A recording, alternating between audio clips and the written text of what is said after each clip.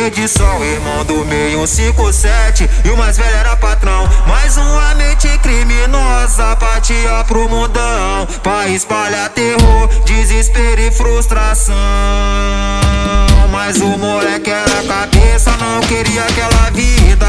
Botou na sua mente que Jesus ajudaria. Arrumou trampo maneiro e voltou a estudar. Sua missão agora, moleque, é trabalhar. Moleque, disposição considerado na favela, onde passava entre becos e bielas. Considerado porque era disposição, linha de frente, não falhava na missão. Então pega a fita, vida do crime, só ilusão. Abota logo, mano, abota essa missão. Se liga, mano, vou te falar, sua vida é uma só, tu tem que valorizar. Se não fizer por você, faça por sua família, mano, abota essa missão. Saia logo dessa vida, vejo uma mãe chorando em cima de um caixão. Saia logo dessa vida que não vale a pena não. Tá ligado, tá ligado, tá ligado, tá ligado. O moleque cresceu no meio de arma, muita droga e perdição. Irmão do meio 157. E o mais velho era patrão. Mais uma mente criminosa partia pro mundão, pra espalhar terror, desespero e frustração.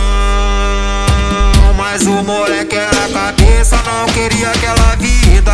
Botou na sua mente que Jesus ajudaria. Arrumou trampo maneiro e voltou a estudar.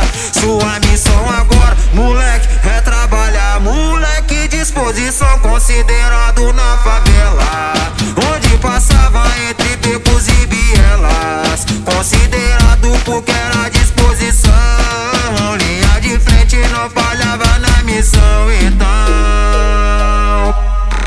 pega a fita, vida do crime, só ilusão. Abota logo, mano, abota essa missão. Se liga, mano, vou te falar, sua vida é uma só, tu tem que valorizar. Se não fizer por você, faça por sua família, mano, abota essa missão. Saia logo dessa vida, vejo uma mãe chorando em cima de um caixão. Saia logo dessa vida que não vale a pena não. Tá ligado, tá ligado, tá ligado, tá ligado, tá ligado, tá ligado, tá ligado, tá ligado, tá ligado.